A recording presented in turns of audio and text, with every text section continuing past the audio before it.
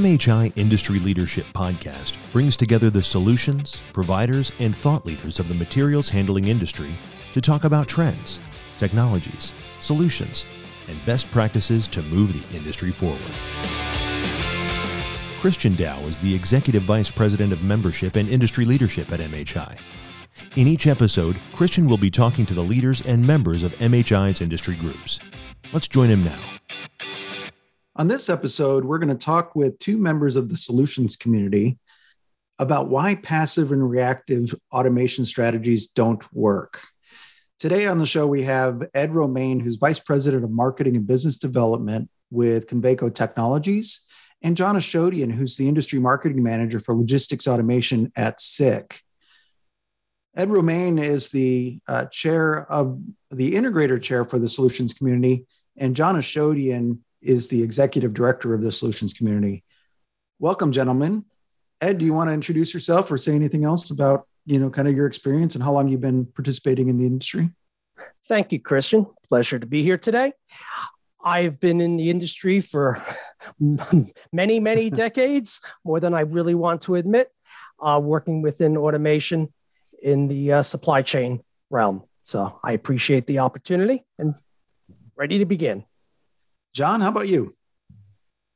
Yeah, hi, Christian. Thanks for having me today. Appreciate the opportunity. I've been in the industry for going over 30 years now, and my primary experience is within logistics in roles in marketing, business development, and product management, serving primarily the logistics markets. Gotcha.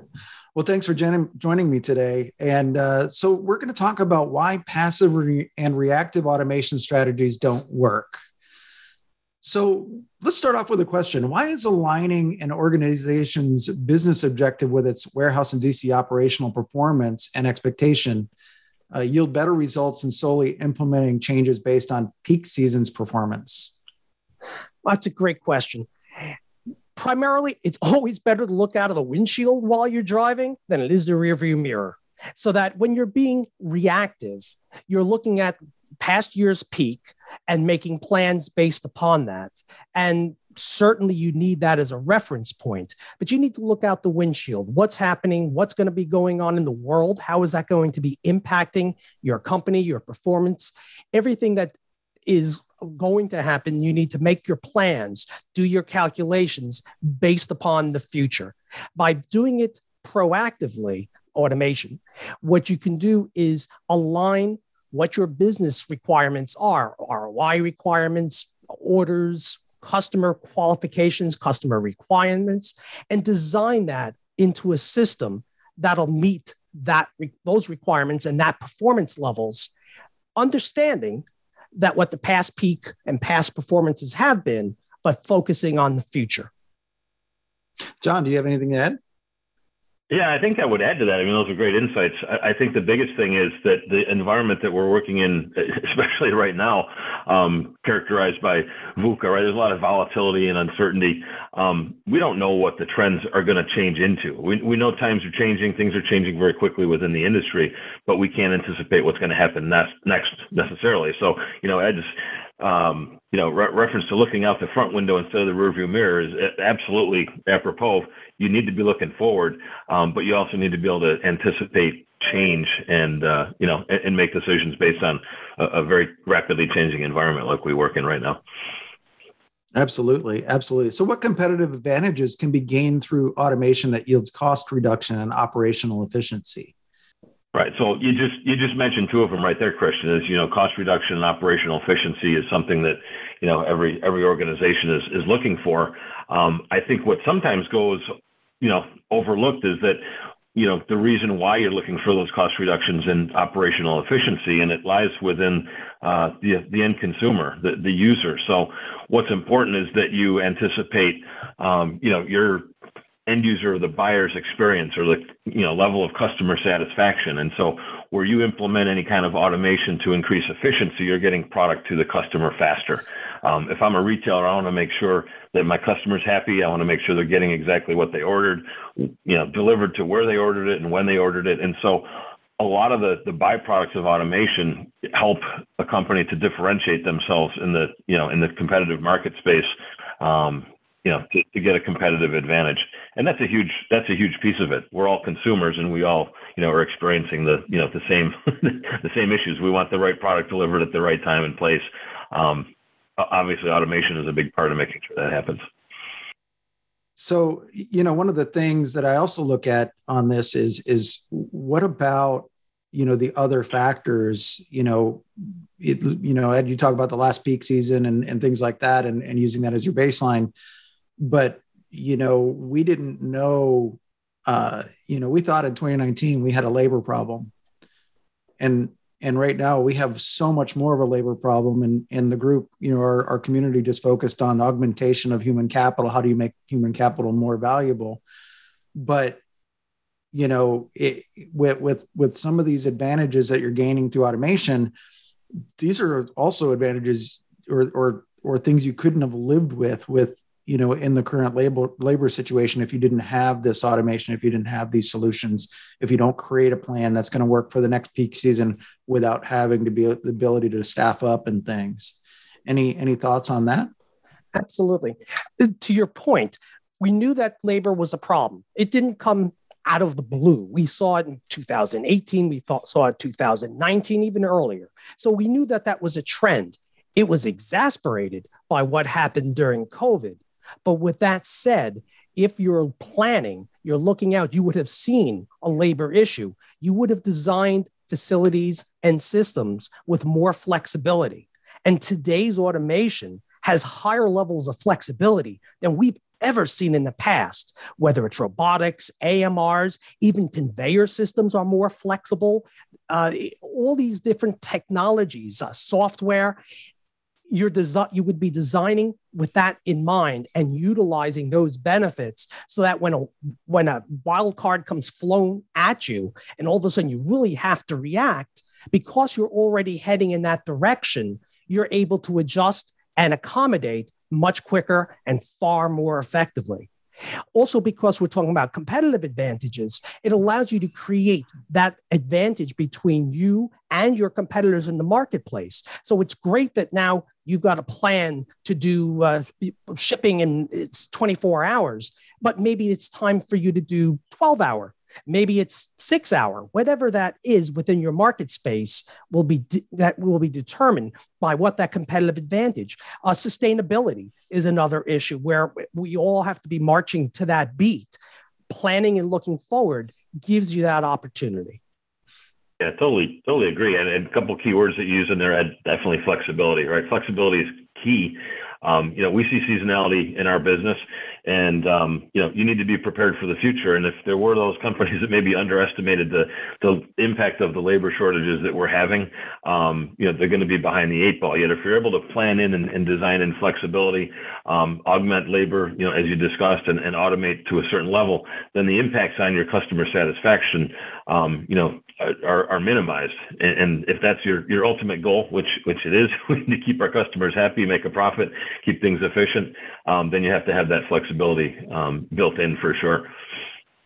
So in a previous life, I worked for a company that provided automated labeling systems, and both of you were familiar with me back then and things. But one of the common things I saw on, in our production were systems for companies that came out of nowhere and went from very small to all of a sudden household names. And so from that perspective, if I'm a company that's up and coming, if I'm an organization, if I work for an organization that's becoming the next household name, where do I start? How much automation do I implement? That's all about looking at what the business plan is all about. What is your company? No company goes from zero to a household name literally overnight. There's rounds of probably VC money. You see it going. It can be accelerated. It could be at a very rapid pace, but it's knowing what your business plan is and what is creating that excitement and that growth. So it's really funneling in who's my customer.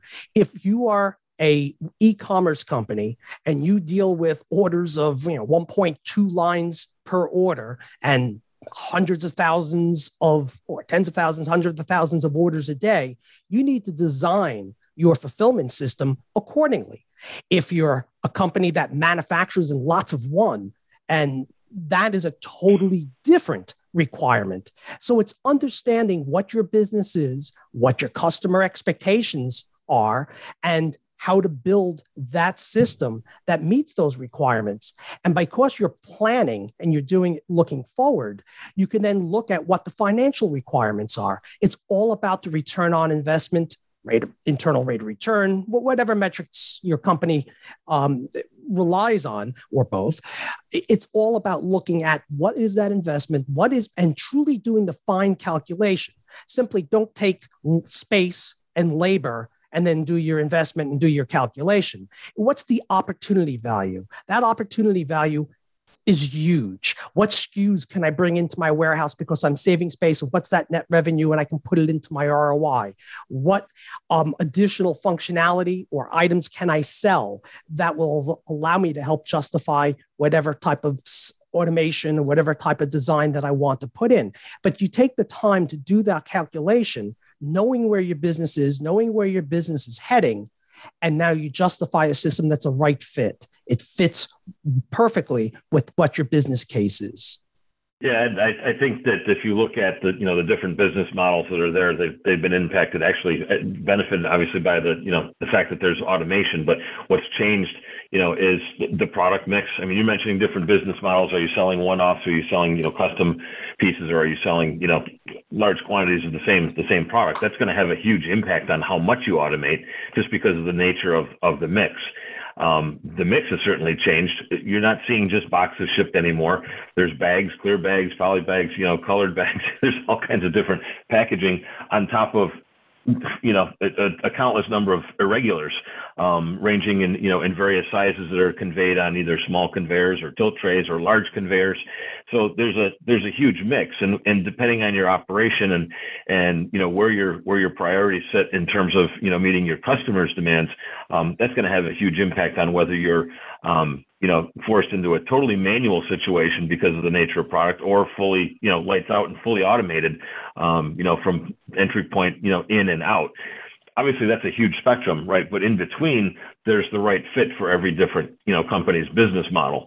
So you really need to take into account and assess those different things that that you mentioned. Where are the best places to start in terms of automation for the best return? It might not be every corner of the warehouse. It depends on the business model and the mix and what your existing platform looks like, what your existing operations look like. Yeah. And I think with companies that grow from different sizes, they go from you start off with doing everything in-house, and then you graduate, and maybe you go to a partner relationships like 3PLs or the organizations that do fulfillment for you, and then and do some of your operations for you, and then you bring and then you end up having a scale where you can bring that back in and really do it somewhat on your own, and then you have to automate and build out and things like that. So you kind of go through, as Ed was talking about, kind of the the startup and the VC and the funding and everything else. There's going to be all these stages, and really with any brand that goes from or company that goes from very small to very large, there's these steps along the way, and there may be steps where you're partnering with somebody that does that for you, and then they're bringing it back and then automating, and then there's different levels and strategies around that. So great points. I'm glad you brought up 3PLs, Christian, because I mean that clearly, where you have multiple clients, if you're a 3PL, provider, and they have seasonality to their product mix, and you have client turnover and replacement. I mean, the 3PLs and other service providers need to look at this mix. There's a little more complexity to it, right? Because it's not necessarily a single product mix that you're dealing with. It could be multiples, and that's changing and expanding and contracting over time. So. But the same principles apply in terms of where do I start, when do I start, how much do I start? That's those are all questions that have a little bit more complex dynamic for a 3PL than just a retailer, but the same concerns. Yeah, and a 3PL, it depends on the brand and the seasonality that they carry with that brand or with that product that they're bringing in house. So if they're for example, back to school or holiday season, different holidays and things like that, then they could have offsetting seasonality based on what they're running through their through their facilities based on what brands are doing. If they're selling, summer goods or, kayaks and paddle boards and things like that, that's obviously going to be a spring and summer, mover. And then obviously, Black Friday and through Christmas season is a different set of products and different set of peaks and things. So yeah, it's interesting. So when is the best time to automate DC operations? So planning ahead, minimizing disruptive deployments, things like that. When is it best for an operation to automate a DC operation? Well, I'll take that one, Christian, or at least the start of it. I have some things to add to it. Sooner the better, right? But that said, with a bit of a qualifier, you need to really have a good plan. You really need to take account of your operations and look at your priorities, your efficiencies and just operational tendencies. But again, also look at your customer. Where is it that you're going to benefit the most from any kind of level of automation? And I guess to answer the question, when's the best time, is when you've got that plan in place and when you understand, what the implications are, in terms of what the impact may be. And it's a short-term view and a long-term view. I look short-term, to address any kind of acute, issues that you might be facing operationally or from a cost standpoint, prioritize those. But then longer-term, have a strategy, that places, automation into your business model and implement what's going to make the most sense in terms of, returns for your company and satisfaction of your customer. Yeah, John's dead on. You want to make sure that you're not disrupting your peak. Needless to say, that's an easy answer. You want to be able to see what can be implemented prior and then probably post. That makes the most sense. You want to start earlier, have a plan, just like John said. That makes perfect sense. Depending upon the size and the complexity, you might be able to piecemeal elements within an existing operation prior and then have to wait for phase 2 after. But this all goes back to a really good roadmap as to what you plan out and when and where. Likewise, even weekends. We've had customers where we've implemented piecemeal automation over during when there was shutdown during weekends and nights, things of that nature. So it's all about having a great roadmap that's timely and realistic.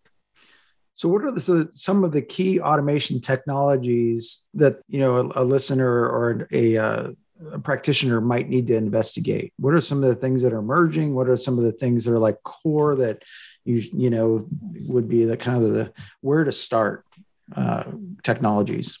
Sure. Well, there's an awful lot, but there are definitely some that are on the top of the list.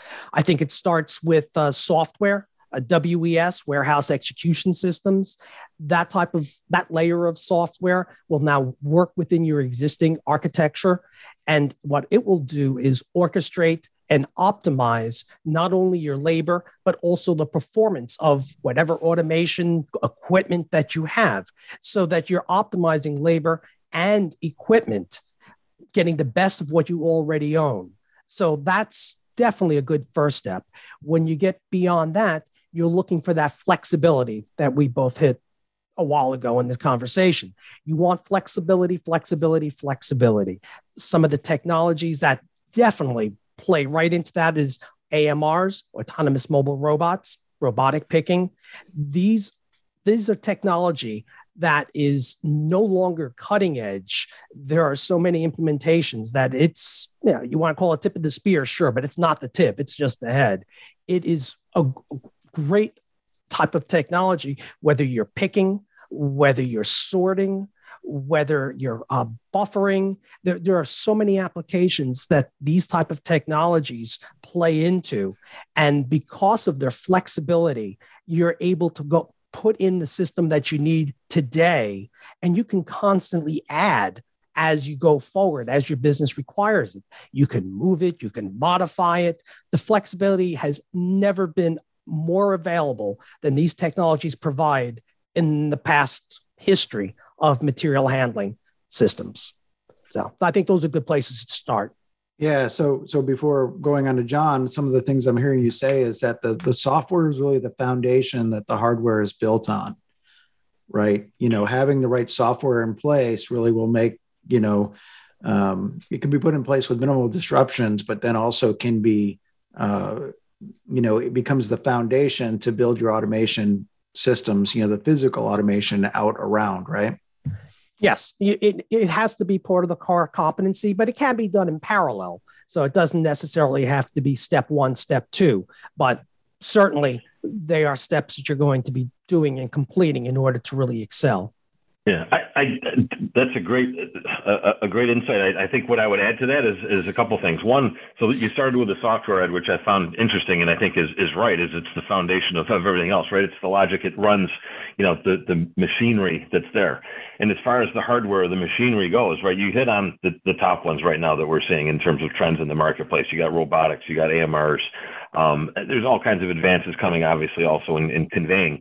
So those are the machines, and the software that drives the machines critical. But I would add to the fact that when you mention software, the software is also so important because there's so much data and so much information now that's available through these systems. And data management and information management is critical to giving you the visibility into supply chain and operational efficiency. That can't be overlooked because it's certainly an important part of it. But I'd also add one more thing is the other thing to consider is the componentry, right? Look at the different components. You might look at a larger system and say, I need a conveyor, I need ASRS, I need an AMR, I need, robotics, whatever that might be. But the functionality that's determined by the componentry on that is also important. And I say that somewhat selfishly coming from where I am. We're a component supplier, but what we look at every day is, how do we make those AMRs more efficient and safer? And how do we make, robotics perform the functions that they need to? We certainly don't make the robots themselves, but we do make some of the sensing devices that help control the robots. And so all of those pieces together, the components, the hardware, and the software, getting a good understanding of what the capabilities are of each of those functional pieces or functional sets is critical. And, you can't ignore any one of those areas to get the best solution. So, John, it sounds like you're saying like the old BASF thing of we don't make the robots, we make them better. That's it. Yeah, exactly. So Ed, what are some of the key KPIs that automation can provide for an organization? So what are the elements or measurable things that you can get out of adding automation to an organization? Well, the key ones are always labor and space. You can divide that up into a number of different categories and different breakdowns within them. But a lot of it all boils down to those two as being your basics. Then it's really going back to what is key for your operation. What are some of the weaknesses? Developing those KPIs in which you monitor the business, that there are just so many different ones. Some organizations are very focused on sustainability. So you'll have sustainability, real-time tracking, customer satisfaction, customer delivery, shipping rates and shipping costs. These are all very good ones. What really every organization needs to look in, evaluate their business. Everyone starts with their key and core KPIs. The trick is to prioritize and figure out which ones have the highest value and to what levels do they really need to be when planning automation and planning your future as a company. Yeah, I'd go back. It's an interesting question, right? What are the right KPIs? And I'm going to go back to a previous question because I think this somewhat relates in the sense that there may be KPIs that you haven't considered, right? What are the performance indicators that you can measure, again, out of these systems using things like analytics and, artificial intelligence? There's data, again, that can come out of these systems, and there may be KPIs that you haven't even considered that are really only going to be realized through implementing, the right system or the right solution for you that provides the information that you're looking for. So, for example, if you're, looking for, minimized downtime on system X, you need information off of that system, to better understand how well it's performing, and even, looking more to the future, predict when, you might have issues. And that in itself is going to, prevent or provide some efficiencies in terms of your cost control and maximizing uptime. So you have to think a little bit outside the box in terms of what you're measuring. And a lot of that is the analytics that comes out of, some of these systems. Yeah. And so, on behalf of the solutions community, John, and you're the executive director for the solutions community, and you can talk about, when you answer this, kind of start off with the, kind of who are the members of the solutions community. But in considering that, what are some of the top considerations for collaboration with a technology or service partner? So how is our community made up? And then when somebody's looking for a partner, why should they look towards the solutions community, and why, what are some of the things they should look for in a technology partner? Oh, great question, Christian. We have a pretty diverse group, right? The solution community is probably the most diverse, if not the most diverse, within all of MHI in terms of industry groups. And we're fortunate that we've got a mix of, all those things that we talked about. We've got system providers, we've got software providers, we've got component suppliers, that make all of these systems a reality. And so there's a breadth of knowledge in there that you really can't find anywhere else. And from a collaborative basis, it's an environment where everyone's kind of facing the same situation, right? Looking what's the best path forward, what's the best way to go. And you've got here a rich set of resources to help put the pieces together to get yourself a working system, a working operation. And within that, aside from the thought leadership, you've got experience, right? The people in our group are the best in the industry, the best in the world, and can provide insights into what works, what doesn't work, what pain have we already gone through that we can help you prevent going through yourself. There's a lot of opportunity for sharing best practices, on all different levels. It's not one specified, discipline. It's really, you've got a resource, pretty much from every angle to help solve a lot of these problems. And so you've got companies with a good reputation and track records here that, have provable or demonstrable, capabilities through experiences that they have currently and through a lot of the challenges that they're facing now and trying to figure out answers for. I think that's what John has just said is perfect. And if I could just pile on top of that, the experience, track record, reputation, all of those are absolutely key metrics that you have to evaluate. I think also something that always has to be kept in mind is the company that you're talking to or the company you're looking to be talking to. What is their core? What do they do? And then when trying to figure out what your solution is, how is that reflected? If you work with manufacturer A, do they work with other products? Or are their solutions 100% theirs? Do they bring in others? And that's not necessarily a bad thing, but you have to understand that when you're looking at solutions, what is that best solution? Where does it come from? And how is it created? So it's just really having perspective on what you're looking at.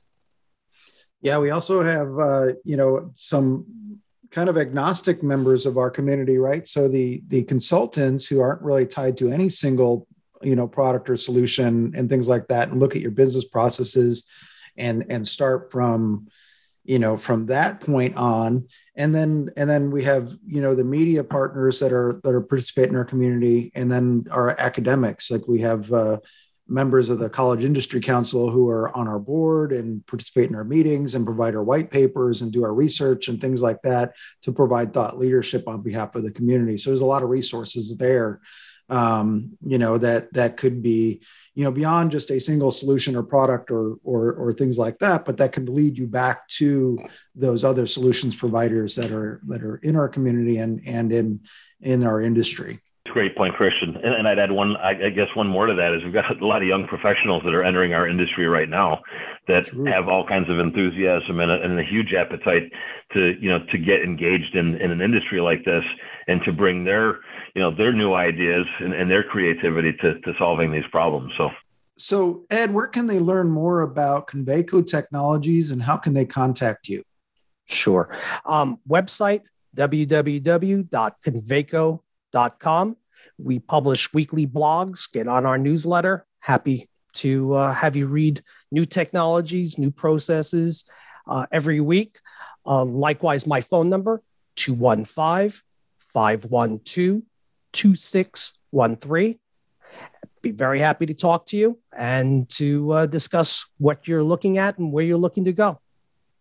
I hope you get thousands of calls, because that means we get thousands of listeners. There you go. John, how about SICK, and how can they get a hold of you? Yeah, so I'll give you the same info. I mean, to get information from SICK, info@sick.com. Really good resource there. You can visit our website, sickusa.com. You can certainly reach out to me directly. My number is 612-803-9611, or reach me by email. It's my first name, John.Ashodian, ASHODIAN, @sick.com. I'd be happy to talk with you and point you in the right direction if I can answer your question.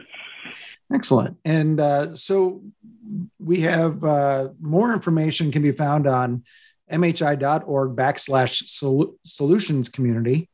And then also we provide regular content and blogs and podcasts that are found on the warehouse automation blog, the MHI warehouse automation blog. You can find us through LinkedIn or on the mhi.org homepage. So John and Ed, thank you both for joining us today. And we look forward to hearing from you both in the future. Thank you very much. Thanks, Christian. Glad to be here.